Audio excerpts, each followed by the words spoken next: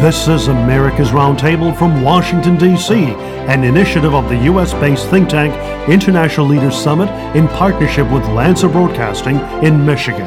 We thank you for joining us on America's Roundtable. I am Joel Anand-Samy, your co-host, joined by Natasha Srdoc, economist and co-founder of the International Leaders Summit. America's Roundtable brings together leading voices from business, government, media, and the public policy arena. Subscribe to America's Roundtable on Apple Podcasts and Spotify, and via YouTube on International Leaders Summit. Visit ileaderssummit.org. This weekend on America's Roundtable from Washington, D.C., in partnership with Lancer Broadcasting in Michigan and the Midwest, we're delighted to welcome to this program a very special guest, Governor Phil Bryant. We begin our program with Governor Bryant, who served as Mississippi's 64th governor from 2012 to 2020. Before becoming the state's chief executive, Bryant was lieutenant governor from 2008 to 2011, state auditor, and represented his legislative district in the Mississippi House of Representatives for 5 years. Governor Bryant completed his bachelor's degree at the University of Southern Mississippi and holds a master's degree in political science from Mississippi College. Before assuming his role as governor, Bryant served as adjunct professor of government there. As governor, Phil Bryant led a Mississippi in implementing transformational public educational reforms, promoting economic development, and building a competitive business climate that attracted major employers like Yokohama Tire Corporation, Amazon, and Continental Tire. And under Governor Bryant's administration, over 80,000 jobs were created, along with more than $8 billion in new corporate investment. Indeed, it is our great honor to welcome to our program an American patriot and extraordinary leader, Governor Phil Bryant. Welcome, Governor Bryant. Welcome, Governor Bryant. Thank you so much, Joe, Natasha. Thank you. Old friends again, to be able to visit with y'all. I look forward to the day when we can travel again as we did to Israel just a short time ago. It seems a few years ago. Well, perhaps in 2019, we all have an opportunity to do that type of thing again, and we see what's going on in the region there in Israel, and with all of our friends, as I had been to Israel on 4 different occasions and met with Prime Minister Netanyahu, 3 of those visits. So it was so good to see y'all there in Tel Aviv, and I know we have exciting plans in Washington, D.C. Hopefully there'll be some very exciting announcements very soon about the International Leaders Summit. But I love being a part of it, and I want to thank both of you for what you do for America, your strong voices, those that are a part of the International Leaders Summit and the Roundtable, and the conversation that we're having today, particularly talking about my good friend and my president, Donald J. Trump. Absolutely, Governor, and we truly appreciate your leadership in Mississippi and in our country as you've worked alongside with President Trump on some of these important initiatives in advancing free, fair, and reciprocal trade. You've led trade delegations to Israel and to other parts of the world, and really promoting America's first principles. And Governor Bryant, we have seen so many changes taking place since President Donald Trump came into office in 2017, from what we saw and experienced during the days of the Obama-Biden era. And what we have seen through President Donald Trump's presidency is the fact that the embassy was moved from Tel Aviv to Jerusalem. And even last week, we saw the Abraham Accord signed at the White House, led by President Trump, with countries Bahrain and the UAE normalizing relations with Israel. This is historic indeed. And what do you see coming out of the recent Abraham Accords that were signed, Governor Bryant, and what do you see as far as the future of the Middle East with greater stability and peace in the region?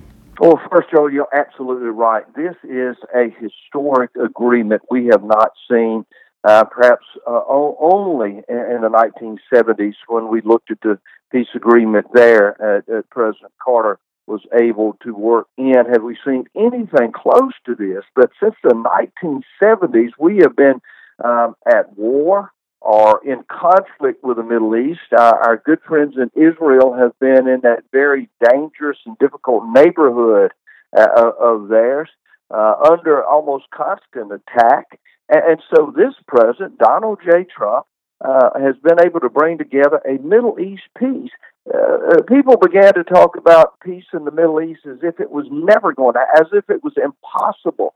And yet Donald Trump brings together Israel, the UAE, the United Arab Emirates, and Bahrain, and has them all at the table, smiling, handshakes of friendship, looking as if they were well satisfied with what had just happened.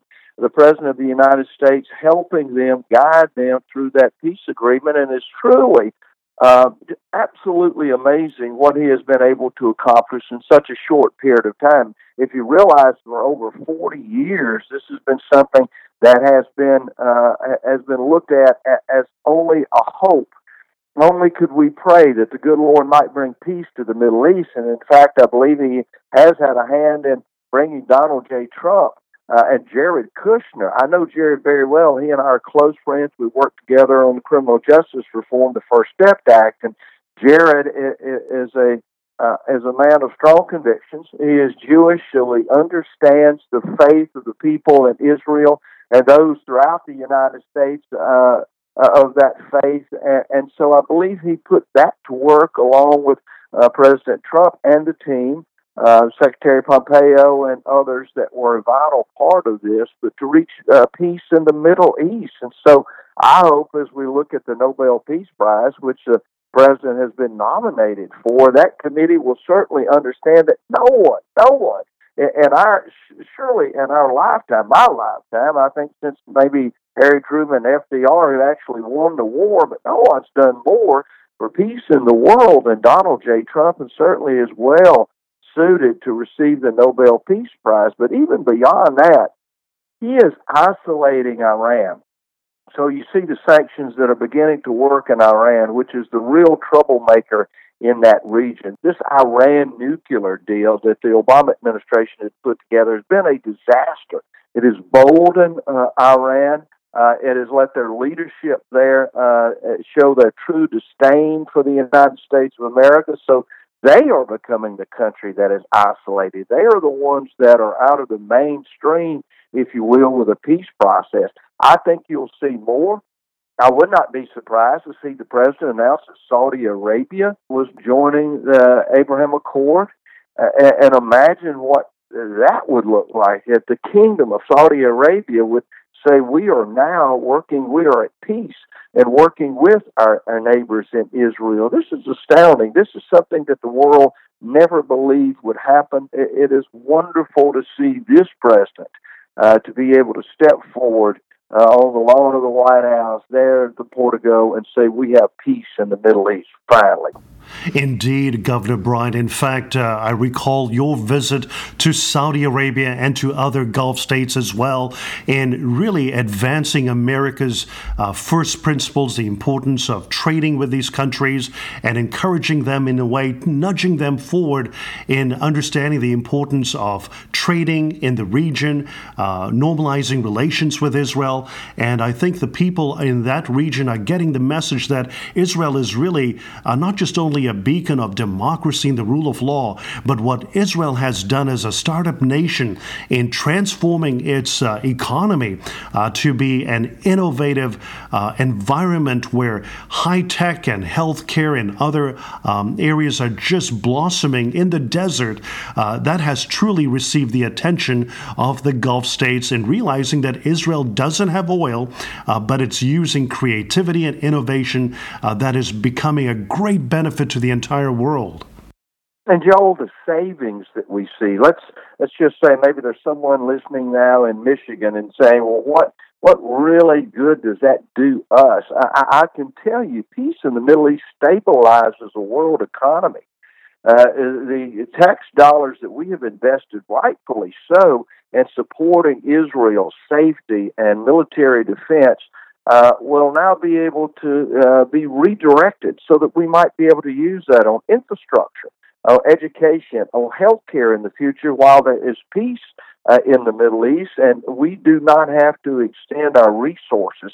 And not only there, but you're absolutely right. I had a wonderful opportunity of visiting Israel on 3 occasions, Saudi Arabia, meeting with the Crown Prince, letting him know that America is hopeful of an end to hostilities in the Middle East through the work of Donald J. Trump. I visited the UAE, talked to their ambassador there. I've been to Turkey and met with their administrative leadership there in Turkey. I've been to Afghanistan to visit our troops and at briefings from our military leadership there in Afghanistan and reporting back to the president. Little Mississippi has been able to expand trade throughout the world by 249% increase, a 249% increase over the last decade.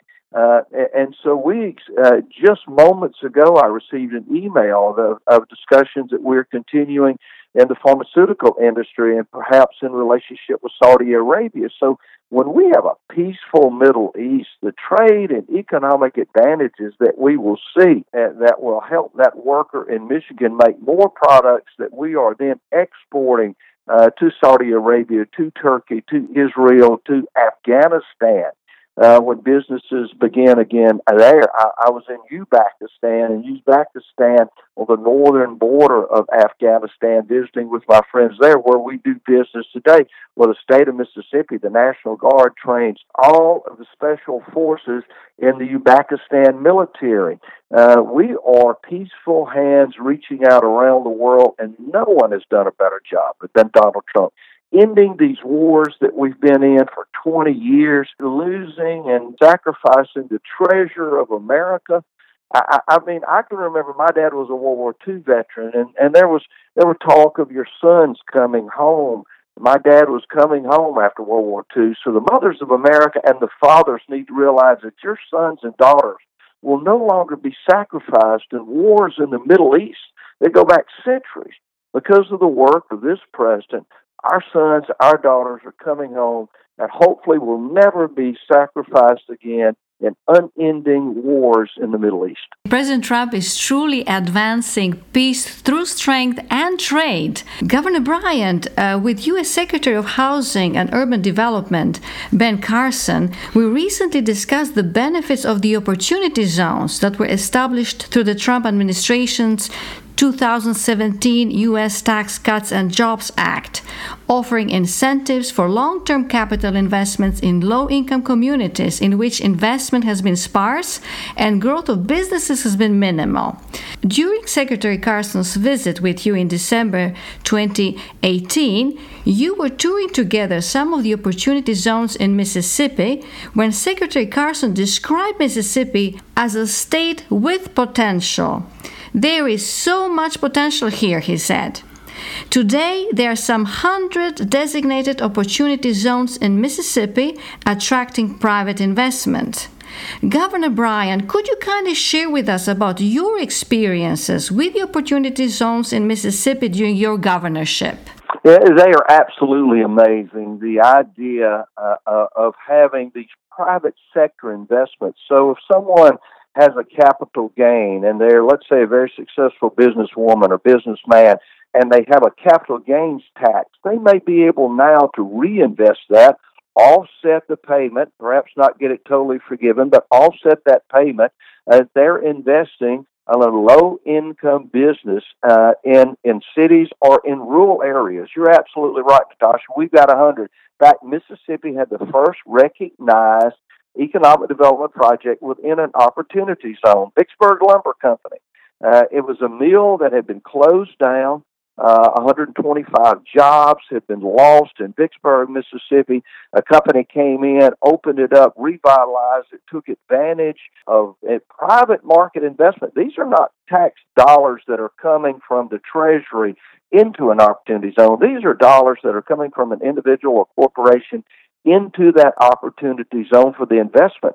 primarily for low-income jobs. Now, these jobs are very helpful in Vicksburg, Mississippi. They are well-paying jobs in the timber industry. Now, with housing starts on the rise, the timber industry is doing remarkable. I just talked to one of the owners, as a matter of fact, the other day at Vicksburg Timber, and he said, we're going to expand. We're going to add more jobs. So as I took Dr. Carson through there and showed him that the forest product industry in Mississippi is being revitalized, it was dead. Under the Obama administration, those mills were closing down. People who had land with forest products they had poured their lives into now were depressed. Now their timber was worth near nothing. And so here comes Donald J. Trump building again, the great builder that he is, and housing starts begin. The millennials are beginning to buy their first houses, get out of those apartments. And so the demand of wood products and timber and footboard are just rising daily. So those 125 jobs are back in Vicksburg, Mississippi because of Dr. Carson, Donald J. Trump, and opportunity zones, which have been, I will tell you, panned by liberal politicians.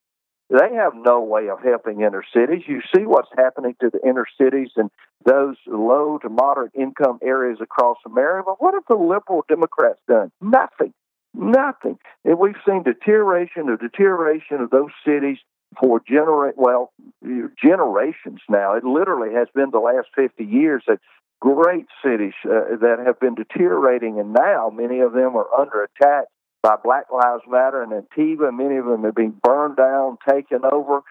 But the President of the United States says what we need to do in this tax cut act is not cut taxes for the rich, but put a provision in there creating opportunity zones where those that have made a decent living, where those that are have a capital gains tax might be able to invest that into his neighbor's plant and save those jobs in low to moderate income areas. It's been absolutely amazing. I'm proud to see it moving forward. We're having discussions now with companies, again, a pharmaceutical company that's looking at Jackson, Mississippi, and saying that's an opportunity zone, so maybe we can move our manufacturing plant from China to Jackson, Mississippi. So we are certainly looking to the advantages that will take place, and hope at some point in the future our friends in the Democratic Party will at least admit that this was a good idea, and those jobs that are being saved and created in low to moderate income areas are a very good thing for that population, which they largely depend on to vote Democrat. So I would imagine that they're very worried about saying, you're right, Donald J. Trump is saving your city. But indeed, he is. Yes, you said it so well. President Trump's pro-growth policies, tax cuts, and deregulation built a stronger U.S. economy, which is also able to recover faster from the COVID lockdowns-induced economic downturn. President Donald Trump announced the V-shaped recovery, and V-shaped recovery is happening with 1.4 million jobs that were added in August, and the unemployment rate fell to 8.4%. When you compare this recovery to the last recession, it took us 3 years then to reach the same level of the economic activity after the recession of 2009 as we are having this year, just 3 months from the trough of the COVID depression. Governor Bryant, it is hard to imagine, as you mentioned, reversing these economic policies which are raising the standard of living for all Americans. What would your message be to our fellow Americans for the upcoming elections? I would remind them of this great country and the strength and endurance and power of the American economy. When the president said, NAFTA is killing this country and our trade opportunities, there were, again, folks on the left and people like Joe Biden who had supported NAFTA that said, oh, no, it's okay. The Mexican-Canadian deal is not working as well as everybody thought. All our jobs are moving to China and many of them to Mexico, but they would never admit that there could be a better agreement. So in comes Donald J. Trump with the U.S.-Mexican-Canadian trade deal, the USMCA. And look what's happening now. I mean, we're getting jobs back from Mexico. We're dealing and working with Mexico now as an equal trading partner. We know that China is a problem on the world stage affecting our economy. But what this president has been able to do, and what he will do, is bring jobs back from China. Now imagine what's going to happen when you see 100, 200 pharmaceutical industry and medical device manufacturers return to the United States. When you see technology companies bringing their products back from China to the United States, and high-paying technical jobs are being added to the economy. You're right. The president created more jobs in the first 4 years prior to COVID than any president in American history. We've seen nothing like it, perhaps again, since the end of the Second World War. Millions, 6 to 7 million jobs, as you said, 1.4 million jobs added just last month in some of the worst conditions that we saw, in a shutdown. Where the Democrats are saying close down the economy, keep them closed. And look, Natasha, if you would take out of that New York and Los Angeles and some of the larger cities that have necessarily kept their economy shut and shuttered, those numbers would be much better. The mainland of America is ready to open up. They're ready for people to go back to work. So as I would hope that the people across the Midwest are listening now. There is hope. This president is going to bring America back. His is to build in America, buy in America, for everyone in America to be successful. Those jobs affected more African Americans, so we had the highest unemployment among African Americans and African American women. Literally, there were more African American women working than African American males, if you believe that. So we need to send them a message that make sure you get that workforce training, make sure you get out of high school, and let's get to work. More Hispanic opportunities for good jobs across this nation. So the president was lifting everyone. We've heard time and time again, a rising tide lifts all boats, and it was never a better time to use that analogy than with this great president that reached out and is lifting everyone, while at the same time talking to those that would illegally cross our borders, would violate our federal laws, that would oftentimes bring narcotics or traffic and young women or men into this country. He's building that wall. He's keeping his promise. He is going to make certain that our borders are safe and that those that are coming into this nation have something to contribute to this nation, that they become lawful, productive citizens of this nation, that we welcome to our teeming shores. That, I believe, is what the Statue of Liberty stands for. Those that are coming to these beautiful, bright, teeming shores, this shining city on a hill, legally, that are following the laws to do so. We welcome all of them. But the workers of America need to understand that Joe Biden and Kamala Harris are about socialism. They're about saying, you're going to do your job, and here's what the government is going to pay you. The government will manage your health care. The government will manage your housing. The government will manage the energy through the new Green Deal, so you'll be paying $5 a gallon for gasoline. According to Joe Biden, he's going to do away with all fracking, so your natural gas taxes will triple necessarily, and the cost of living will be outrageous, and the poor worker will be looking to government to say, how do you save me? While Donald J. Trump was getting 3.9 million Americans off of food stamps, well, you're going to see people who are back at the American trough of Democrats trying to say, I want to keep you alive just long enough to where we can maintain this government health care.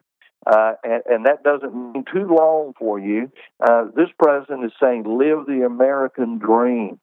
Have a great job. Enjoy your own home. Enjoy your physician and good health care. Let this be a great America again. Governor Bryant, you have consistently raised legitimate concerns about China. And Natasha Srdoc and I and our leadership members, and we truly appreciate your leadership role as an executive advisory board member on the International Leaders Summits board. And you clearly articulated concerns about an emboldened China in Jerusalem at the summit.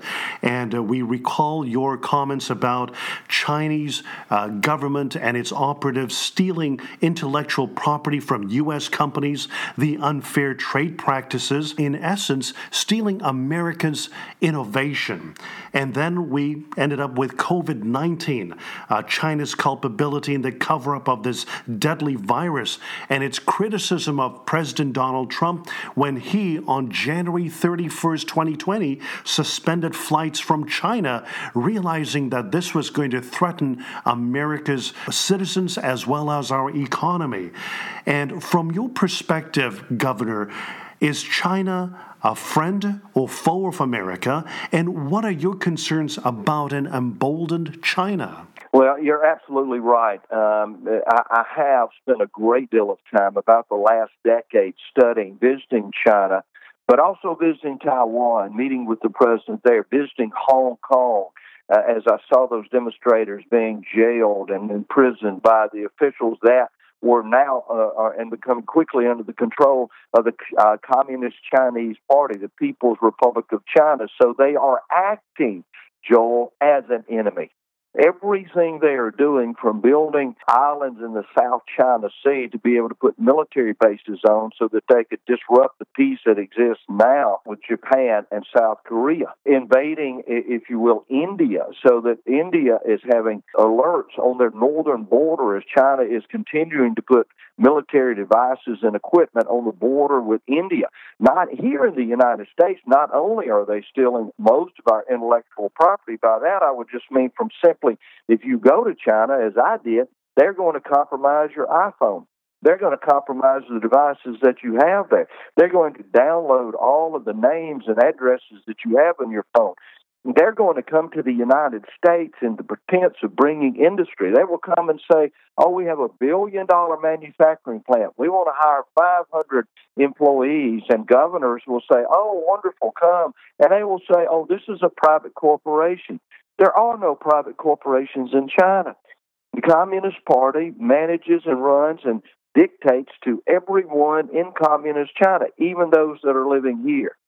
So if you're Chinese and live in the United States and you don't gather information, if you don't cooperate, if you don't, in essence, work as an agent for the Communist China, they may say, well, you know, your family is back home here in China. But they may not receive health care if you keep acting in that manner, or you don't cooperate with the Chinese government while you're in the United States as a student, as a professor. Just last week, I joined some friends of mine and our government agencies that are battling this threat, and we spoke to some leaderships of universities here in Mississippi and warning them. You will see Chinese visiting professors. You will see Chinese students that are coming here. And the Chinese people are wonderful. We're not saying they are bad, but they will be controlled. They will be manipulated by the Communist Chinese government. This is a real threat not only to our industry as we see what has been happening with our intellectual property, but look what's happening with the tech companies. Look at how they defend the Chinese. If anything is ever said, they are defending the Chinese government that has been involved with the big tech firm and big data since the very beginning, since they could learn how to steal our intellectual properties and then turn it against us here in the United States. They've taken our jobs. Thousands of companies have left manufacturing here. In Mississippi, we used to do so much manufacturing in the textile industry. Products that could be worn and used by American citizens are now being manufactured in China. But even more frightening, the ingredients of a large part of our pharmaceutical products come from China. So pharmaceutical manufacturers are making products taken by Americans to better their health, to protect their lives, are being sent to us by the Communist Chinese. And then that money is being taken to build the largest Navy, now the largest Navy in the world, and the largest manned military in the world. Americans need to wake up. The president has, as he said at the UN yesterday, that the Chinese sent the coronavirus. They knew the coronavirus was here. They could have contained it in China. They allowed flights out around the world, in essence, sending individuals with COVID-19, the coronavirus, around the world to spread this disease. Had the Chinese government said, we know in Wuhan we have detected this virus, we are going to shut down completely any travel outside of China until we have this under control, 200,000 Americans may well be alive today. So whether China can be identified as an enemy is up to them, but they're certainly giving every impression of acting like an enemy of the United States of America. Governor Bryant, as a former law enforcement officer and then governor of Mississippi, you had a first-hand experience and knowledge to spearhead the criminal justice reform for Mississippi, which then became a template for the nation. The two major issues that you tackled were, first, to put fewer people behind bars, and secondly, to increase their chances of success after the convicts were released from prison. Governor Bryant, at the National Governors Association meeting held in February 2019, you mentioned that Mississippi had reduced its prison population by 11% and saved the state some $46 million in incarceration costs since the relevant laws took effect. You had a key role in convincing President Donald Trump to pass the First Step Act to address the country's mass incarceration rate, which is by far higher than that of any other Western democracy. Governor Bryant, what were the specific actions and steps taken by you and the Trump administration in order to reduce our country's high incarceration rate? Well, the first thing we began to do was work with those professionals that are affected by crime, law enforcement, both federal and state, local law enforcement. We met with sheriffs. We met with the Police Chiefs Association. We met with correctional officers. We met with prosecutors. And we said, look, we are putting more people in jail, more primarily our young men, but young women as well, mothers. We're putting more people in jail in the United States than any other Western nation in the world. And what good is it getting us? Crime rates will continue to increase. You continue to see violent crimes, particularly in our larger cities. So this president, again, stepped forward and said we need to do something about criminal justice reform. It had been talked about. The Obama administration mentioned it. But Joe Biden, who had passed the 1994 Crimes Act, said that these people needed to be put in jail, that they had to be put in jail. So with Joe Biden's assistance, the American law enforcement community began to jail, rightfully so, because they had laws that said you have to now put people in jail. And many states said, and oh, by the way, you got to serve 80% of your time. 70% of your time. You've got to serve that large portion of it. You can't be released from jail. You can't get probation or parole. And so we had people languishing in prisons for decades, and Donald J. Trump stepped in and said, let's see what we can do to help this. And we worked with law enforcement and prosecutors and the criminal justice reformers across this world like we had done in 2014 in Mississippi. In 2014, we said, let's go in and do an assessment of each of those inmates and find out, one, who really needs to be there. Is it a violent offender? Did they take someone's life? Is it a rape? Is it a kidnapping? Is it an armed robbery? Those are the people that need to be in prison. And there's other people that I say we're just mad at. You know, if you break into my car and drive it around as a teenager, I'm mad at you. I'm not sure I need to put you in jail for a decade. If you had drugs in your possession in 1992 and you got 10 years in prison for possession of narcotics, I might be mad that you did something like that, but my goodness, do you now still need to be in jail? In the 1990s, if you got arrested, if you're a mother with 3 children and you were arrested because you had the possession of some marijuana, do I need to give you 11, 12, 15 years? So we looked at the disparity in sentencing and saying it's just not working. You know, some states were saying, oh, you get a ticket. Others were saying you get 5 years in prison. So Donald J. Trump stepped up and said, let's look at the nonviolent offenders. Let's look and see where we can offer treatment. What about the mental illness that is so rampant within our criminal justice systems? Can we put more people there to be able to help that? Can we look at a second chance? Can we do away with a debtor's prison like we did in Mississippi? Can we say, okay, you've got 5 years to serve, and then when you get out, you got to pay a $5,000 fine? Well, they can never pay it, so you just stayed in prison forever until maybe your family sold their home and their property and tried to pay your fine. I'm not saying we ought to do away with those completely, but those were the hindrance. And then we said when you get out, you can't get a driver's license. You got to have a place to live, and we're going to make sure you're a convicted felon, so you can't get a driver's license, you can't get a hunting and fishing license, you can't get a professional license. So we were making sure that anyone that got out of prison was doomed. The president called us all to Bedminster that day, and the Democrats and Republicans, and again, Jared Kushner was a large part of this. Van Jones, who is very, very liberal, but Van is a brother and a dear friend of mine, and we began to work and finally crafted the First Step Act that, as I told the president, I remember standing there with him that night in the meeting after it was late in the evening at Bedminster and saying, Mr. President, you're the only president that could do this. Because let's be honest, Barack Obama didn't have the will. He didn't have the political ability to get this done in the real world. They only wanted to criticize law enforcement. They only want to talk bad about enforcing those laws. They only want to jail a law enforcement officer that has only seconds to make a decision. But how are we dealing with those men and women that have been languished in prisons for decades with no help, no consideration, no one caring for them? I was proud to see the state of Mississippi lead the way, and I'm proud of my president who will continue in criminal justice reform in the second term of Donald J. Trump's presidency. It is truly an honor to have Governor Phil Bryant joining us on America's Roundtable. Governor Phil Bryant served as Mississippi's 64th governor from 2012 to 2020. He truly is a great advisor of the Trump administration, a principal leader advancing principal policies, a great example for legislators and chief executives in states across our great nation. Governor Bryant, thank you so much for taking time and joining us this weekend on America's Roundtable. Thank you, Governor Bryant.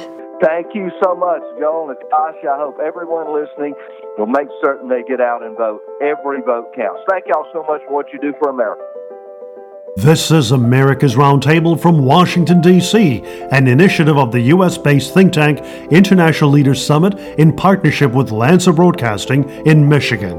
We thank you for joining us on America's Roundtable. I am Joel Anand Sami, your co-host, joined by Natasha Srdoc, economist and co-founder of the International Leaders Summit. America's Roundtable brings together leading voices from business, government, media, and the public policy arena. Subscribe to America's Roundtable on Apple Podcasts and Spotify, and via YouTube on International Leaders Summit. Visit iLeadersSummit.org.